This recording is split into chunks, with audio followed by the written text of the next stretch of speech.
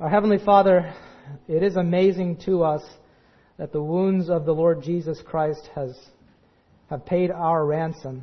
What amazing love that you have bestowed upon us, that we should be called the children of God, that, Father, the Lord Jesus would give His own life, shed His blood, suffer in such horrible ways to redeem us to yourself, to bring us out of darkness into light.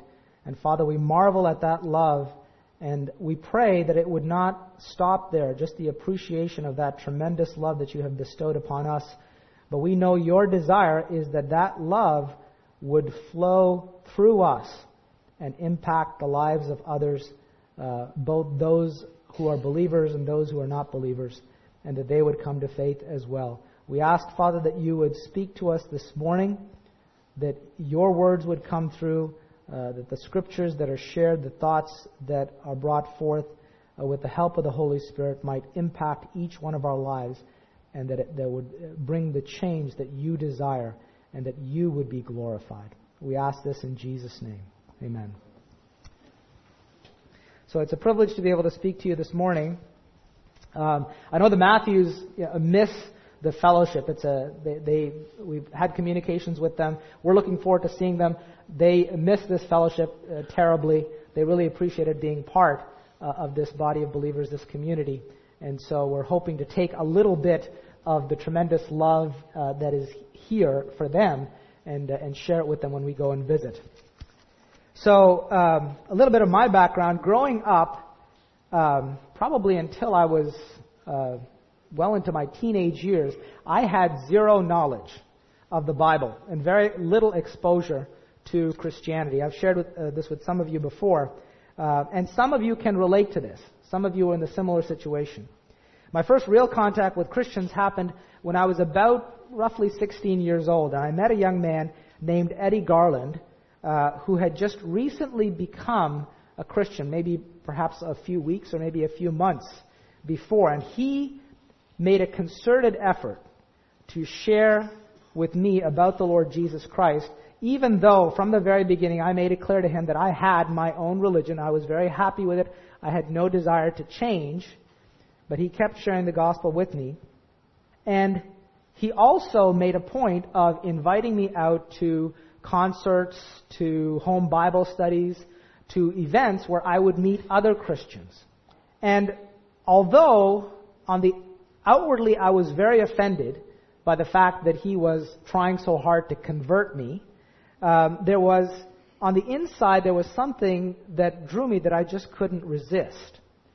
And that was the love that I could see that was going on, that Eddie and his Christian friends felt for each other, is something that was palpable, something that was real and inescapable. And it was something that kept drawing me back to those gatherings and to Eddie, even though I got a tremendous amount of flack from my friends and my family for having interest in a different religion, in a religion different than what I had been brought up in.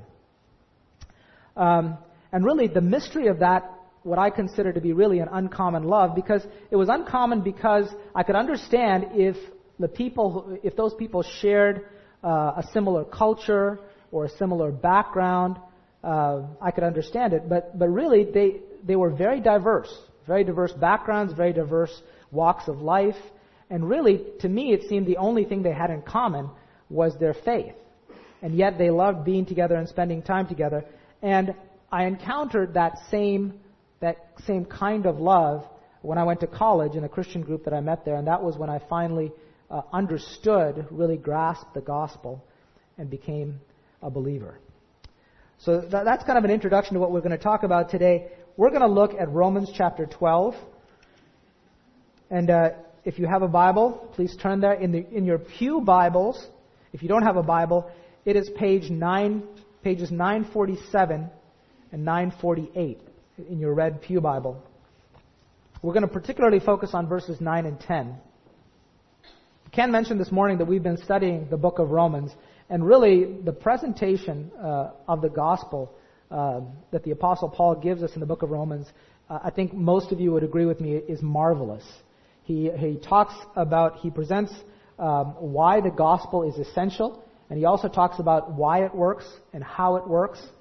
Now, it's certainly great to understand the gospel, but it's far more important to receive the gospel and to live it out. The context and major theme, particularly of chapters 12 to 15 of Romans, is living out our faith. And Romans 12, which we're going to look at today, gives us a picture of what the gospel looks like in real life. So let's go ahead and read, starting at verse 1 of Romans chapter 12. I appeal to you, therefore, brothers, by the mercies of God, to present your bodies as a living sacrifice, holy and acceptable to God, which is your spiritual worship.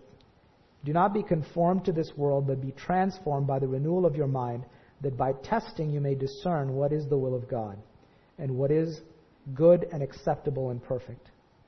For by the grace given to me, I say to you, to everyone among you, not to think of himself more highly than he ought to think, but to think with sober judgment, each according to the measure of faith that God has assigned. For as in one body we have many members, and the members do not all have the same function, so we, though many, are one body in Christ, and individually members one of another. Having gifts that differ according to the grace given to us, let us use them. If prophecy, in proportion to our faith; if service, in our serving; the one who teaches, in his teaching; the one who exhorts, in his exhortation; the one who contributes, in generosity; the one who leads, with zeal; the one who does acts of mercy, with cheerfulness. Let love be genuine. Abhor what is evil. Hold fast to what is good. Love one another with brotherly affection. Outdo one another in showing honor. So jumping straight down to verse 9, you'll notice that Paul says there, let love be genuine. If you have another version, perhaps the New King James, it says, let love be without hypocrisy. Now the Greek word there is anhypokritos. Okay? I worked hard to figure out how to pronounce that properly. It's translated hypocrisy, and it's the same Greek word that's used of the masks that were worn by actors on a stage. Those masks did not reflect the true character or emotion of those actors. It was just something that showed the role or the emotion that they were playing for that particular performance. I think what Paul is saying here is that our love shouldn't be something that we just put on. It should be authentic, sincere. Now, Paul goes on in verses 9 and 10 to describe what he means by genuine love. Now, we understand, most of us, from having read the Bible, that love, as far as the Bible talks about it, isn't just a warm and a fuzzy feeling. There's definitely emotion involved, but it isn't just about feelings. Biblical love, as the Bible defines it, is a decision of the will in response to a command of the Lord. And it generally involves an outward manifestation or display of some kind. Now, God knows that we love Him because He can see that love in our hearts. People don't have that ability. Love has to be communicated through words and reinforced by actions for other people to perceive and appreciate it. Remember what it says in John 3, verse 16, God so loved the world that He gave. And that reminds us that God demonstrated His love or showed His love in some way so that it could be communicated effectively to us. So looking at verse 9, you may question the need for such an exhortation, particularly in regards to Christians. You may be tempted to say, that kind of thing could never happen in a church. That thing could never happen in First Colony Bible Chapel. But Paul would not have written down these words, and they would not have been recorded in Scripture if they were unnecessary. So we have to make the assumption that there is a reason behind them. Now, in fact, we mentioned about the definition we gave of biblical love, that understanding that we have about love being primarily an act of the will can actually, in a way, backfire. So what I mean by that is, it can make us think that it's okay or expected to put on a display of love when it isn't real. Now, most of us have experienced or observed love expressed by others that wasn't genuine. And if we're honest, we have all expressed love to others that we knew in our hearts was not really sincere. And that certainly isn't what God intends for us. Now, the classic example of hypocritical love in the Bible is Judas Iscariot, particularly at the time when he betrays the Lord Jesus with a kiss. But another New Testament example that comes to mind for me and perhaps for you as well is recorded in Acts chapter 5. So if you have a Bible, you can turn there. Acts chapter 5, verses 1 to 6.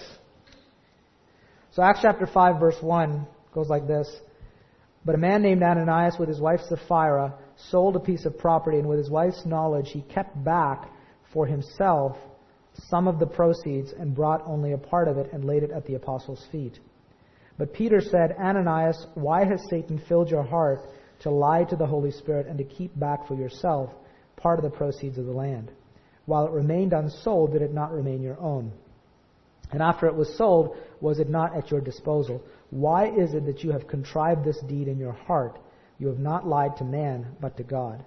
When Ananias heard these words, he fell down and breathed his last, and great fear came upon all who heard of it. So Ananias and Sapphira were members of the church in Jerusalem. The sacrificial action that we've just read about was not original. It was stimulated by something that they had observed in a man named Barnabas. Now, Barnabas had sold property and given the proceeds of that property to the apostles so that they could distribute it to other believers who had need. Now, outwardly, Ananias and Sapphira followed Barnabas' example. They may have even been concerned about the well-being of the believers in Jerusalem, but their inward motivation for their action was all wrong. They cared more about projecting a good image than about meeting the needs of other believers. And their actions really were not based on faith in God's provision, but in trust in their own resources. And that may have been one of the reasons why they weren't willing to part with all of the money.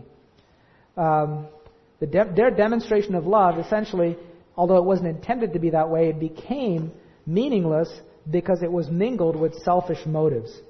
They probably didn't even realize the hypocrisy in their actions or the impact that it would have on others. Now, the truth is that we also can be blind to hypocrisy sometimes. In verse 9, the Apostle Paul is exhorting the believers in Rome, and also us as well, to actively guard against hypocrisy in expressing love, particularly to other believers. Because as in the case of Ananias and Sapphira, it will eventually come to light, and it could have severe consequences. So what makes love hypocritical? Well, primarily, it's the condition of the heart. Considering the example of Ananias and Sapphira, selfishness certainly makes love hypocritical. When we're more concerned about our image or our own interest in caring for our fellow believers, it can be hypocritical. In verse 3, Paul says this, don't think of yourself more highly than you ought to think, but think with sober judgment. So that gives us another clue. When you see yourself as being better than the one to whom you're expressing love, it's probably insincere and always wrong. In verse 16, Paul repeats the same kind of thought. He says, do not be haughty or high-minded, but associate with the lowly and the humble. Genuine or sincere love requires humility and an objective opinion of ourselves in relation to others. A good way to judge the sincerity of our love is to honestly ask, what do I think about that person? Do I see them the same or having the same value as myself, or do I see them as beneath me in some way? Perhaps because of what they know, what they believe, maybe their background or their lifestyle. Unfortunately, hypocritical love may be more common than we care to admit. The Scripture tells us that by nature, human beings are inherently selfish and that we love to exalt ourselves. While those who trust Christ do have a new life and a new nature. Praise God for that. we understand that there is an ongoing battle with the selfish old nature. And we shouldn't be naive about that. So we know that genuine love is not hypocritical. In verses 9 and 10, Paul gives us 3 additional characteristics, attributes, qualities of genuine love. First, it is holy. Second, it shows brotherly affection. And third, it seeks to honor others.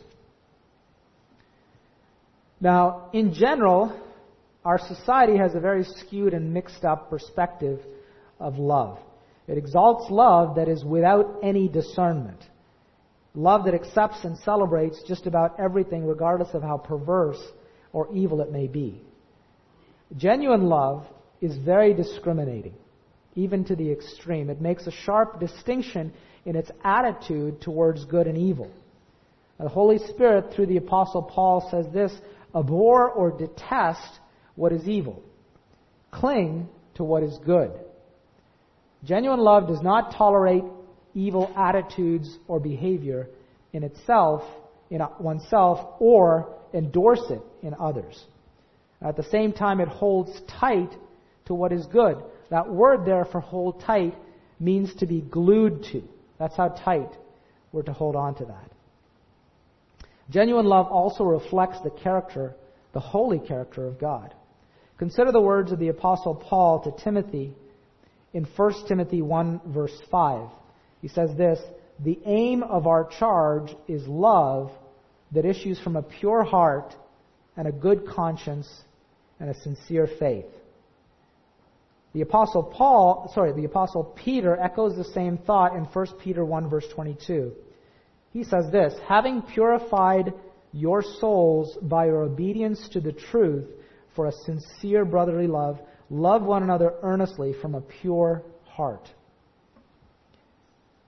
Genuine love also shows brotherly affection.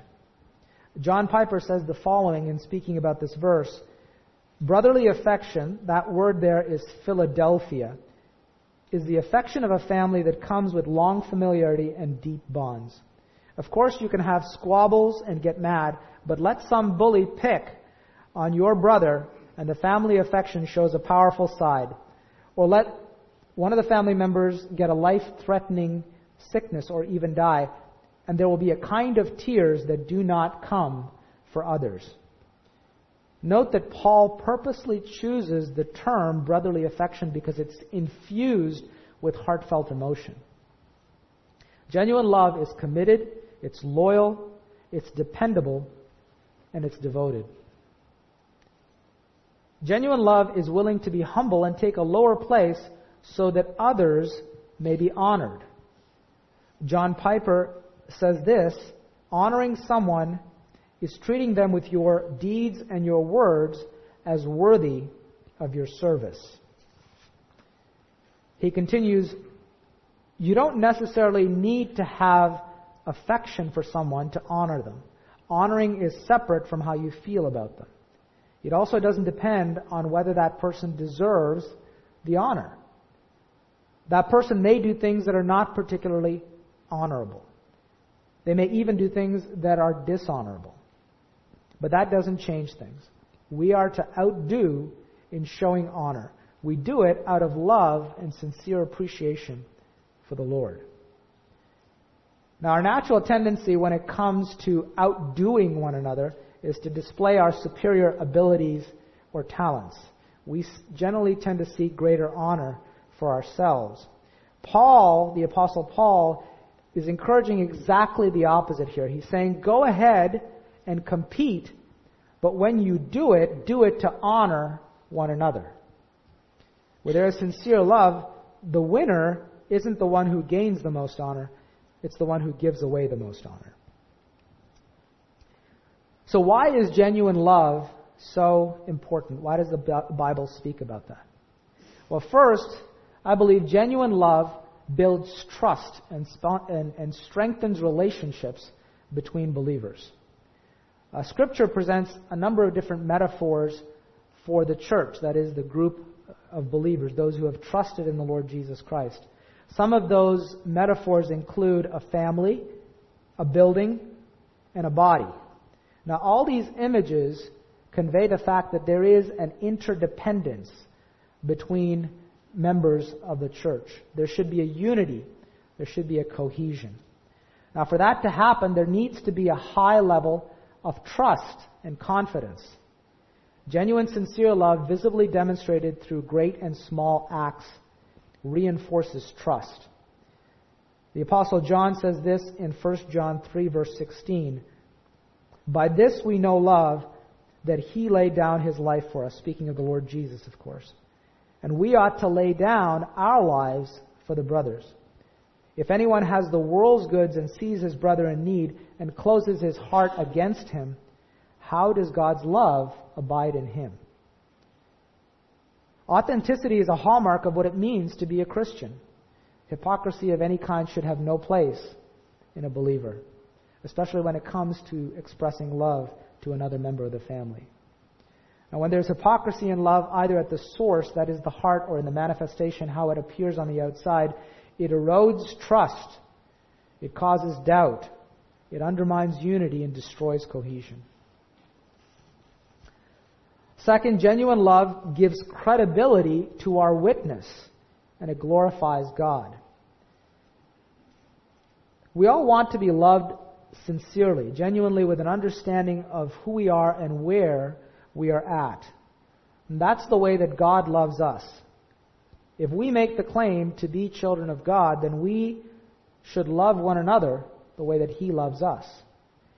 According to the Bible, love is the main attribute or characteristic of what that defines and what it means to be a follower of the Lord Jesus Christ.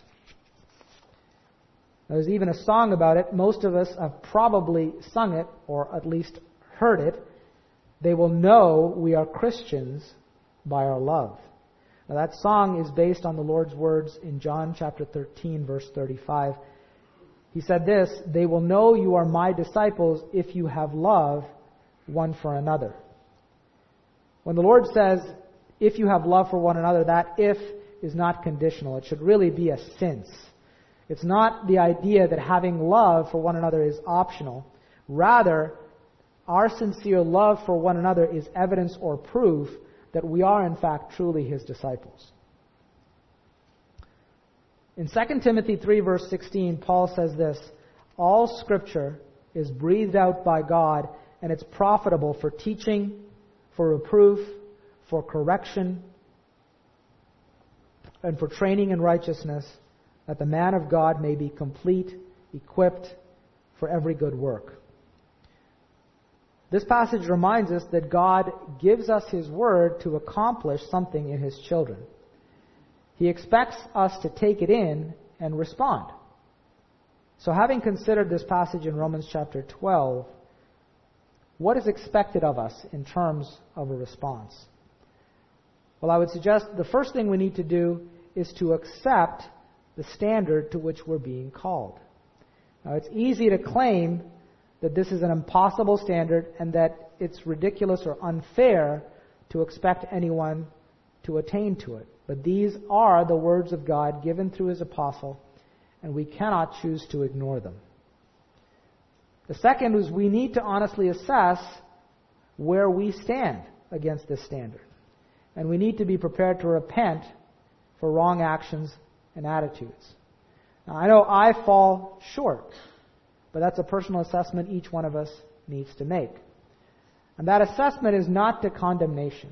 The Word of God reminds us that there is no condemnation for those who are in Christ Jesus.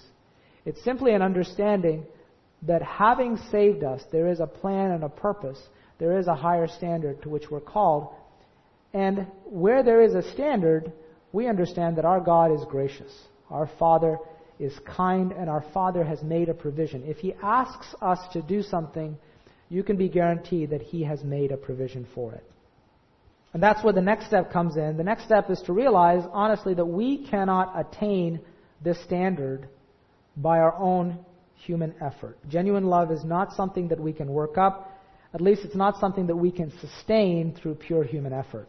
We need the love of Christ in our hearts before we can express the holy love of God to other people.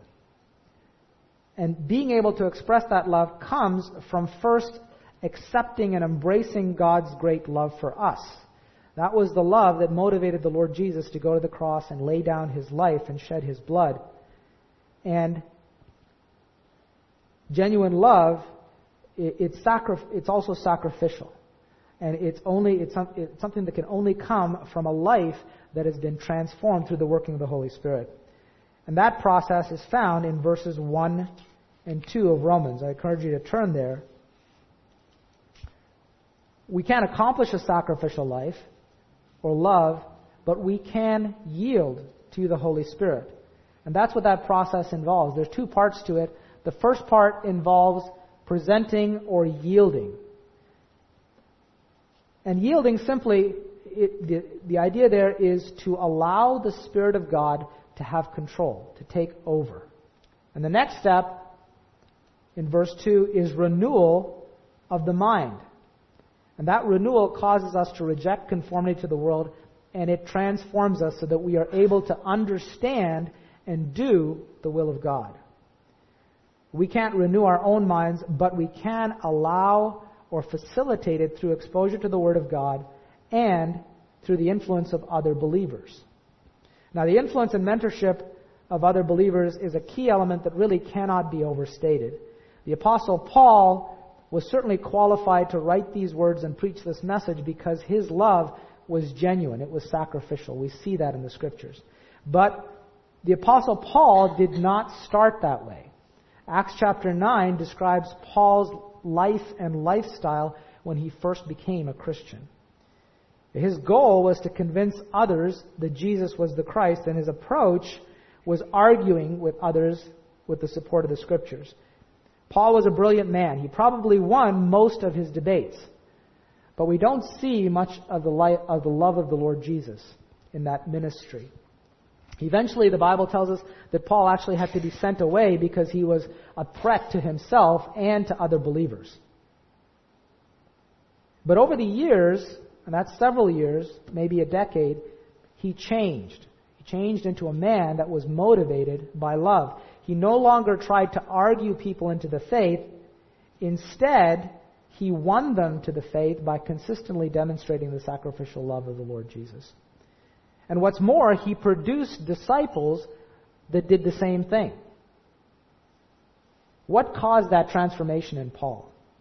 Now, certainly, we know that he studied the Scriptures and we know that he had a deep communion with the Lord Jesus. But there was something else. Or perhaps better stated, there was someone else. Paul had a great mentor in the Apostle Barnabas. This is how the Bible describes Barnabas in Acts chapter 4, verse 36. Joseph, who was also called by the apostles Barnabas, which means son of encouragement, a Levite, a native of Cyprus. Joseph was nicknamed son of encouragement by the apostles because they recognized this gift or quality about him. He was someone who genuinely cared for the well-being of other believers and did what he could to encourage them. Now, the Bible doesn't explicitly state this, but I believe that as Saul or Paul spent time with Barnabas, that quality of genuine love rubbed off, and Paul became more and more like Christ. I think the lesson that we take from this is that we need to be discriminating and deliberate about who we choose as role models and influences in our lives. Now, there are some other wonderful results and evidences of a transformed life. We don't have time to dig into them, but I will mention them, and you can study them for yourself. In verses 3 to 5, we see that one of the benefits or the results of a transformed life is that we begin to think objectively about ourselves in relation to others. We see ourselves as members of a body of Christ, that we have a function to perform that contributes to the health and growth of the body. In verses 6 to 8, we read that we receive gifts, abilities, and talents from God. And we don't ignore those gifts, and we don't use them for our own benefit or to lift up or exalt ourselves. We develop those gifts so that we can put them to use for the benefit of others. But really the greatest result or evidence of a transformed life is the love that fills our hearts, and it's that same love that flows out and impacts others for time and for eternity. So in conclusion, I hope the scriptures that we've read and the thoughts that we've shared this morning have had an impact on you.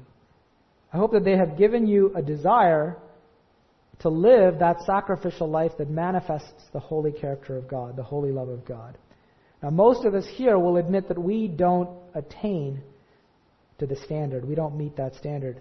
But the answer is not reformation through human effort. Rather, it's the transformation that is accomplished through the renewal of our minds, through the Word of God and the indwelling presence of the Holy Spirit. Perhaps you're not there. Perhaps you're not there this morning and you don't know whether you have the Holy Spirit. Well, the good news is that God, in His sovereign grace, has made a wonderful provision for us to receive the Holy Spirit, to receive new life through the death and resurrection of the Lord Jesus. That is the key. We can't do it ourselves, but we can receive the provision that God has made for us by sacrificing His Son. Jesus, the Lord Jesus, was the only one who ever lived a perfect life of genuine love, what it speaks of here. He was the only one who lived that life consistently throughout His entire life. And He died to give us He died to give us forgiveness of sin, and He rose again to give us new life. Not just an ordinary kind of life, but a transformed life that can manifest God's marvelous love. If you haven't trusted in Him, then I would encourage you to do that this morning. The only way that we can live this kind of life, this transformed life, is when we are connected to the Lord Jesus, when His Spirit dwells in us. And if you have questions about this, perhaps this is the first time you're hearing it, or maybe you've heard it before, but you really haven't understood it, one of the elders would be more than happy to speak with you and answer, or at least try to answer your questions from the Scriptures. So as I mentioned before, the first time I heard the gospel, it was something that was very strange to me, and it may seem strange to you. Christians, really, they seem strange to me. And the love that they shared was something that I simply could not understand. But looking back, after having been a Christian now for well over 30 years, I know that what the Bible talks about is real. And when you receive and experience the love of God, it literally changes everything. I have experienced the transformation that the Bible talks about. And I've seen it in the lives of others. And my prayer for you, if you haven't yet, is that you would experience it as well. Let's pray. Our God and our Heavenly Father, we thank You for the transforming power of the gospel. We thank You for the Lord Jesus Christ. We thank You for the provision that You have made through His death and His resurrection. Thank You that not eternal life is available to us, but it's not just a future life. It's a life that we can experience now. It's a life that the Lord Jesus lived on earth, a life of genuine love. And we seek to live and pattern that life, Father, so that we might be a blessing to others. We ask, Father, I ask if there is anyone that is listening that has not yet put their faith in the Lord Jesus, that they would do so, that You would speak to them. And for those of us who have been walking on that road, whether it's for a short time or for a long time, Father, that You would help us to trust You, to allow Your Word to work in us, to allow Your Spirit to work in us, so that we can experience this transformed life and manifest and demonstrate the love of God. We ask this in Jesus' name.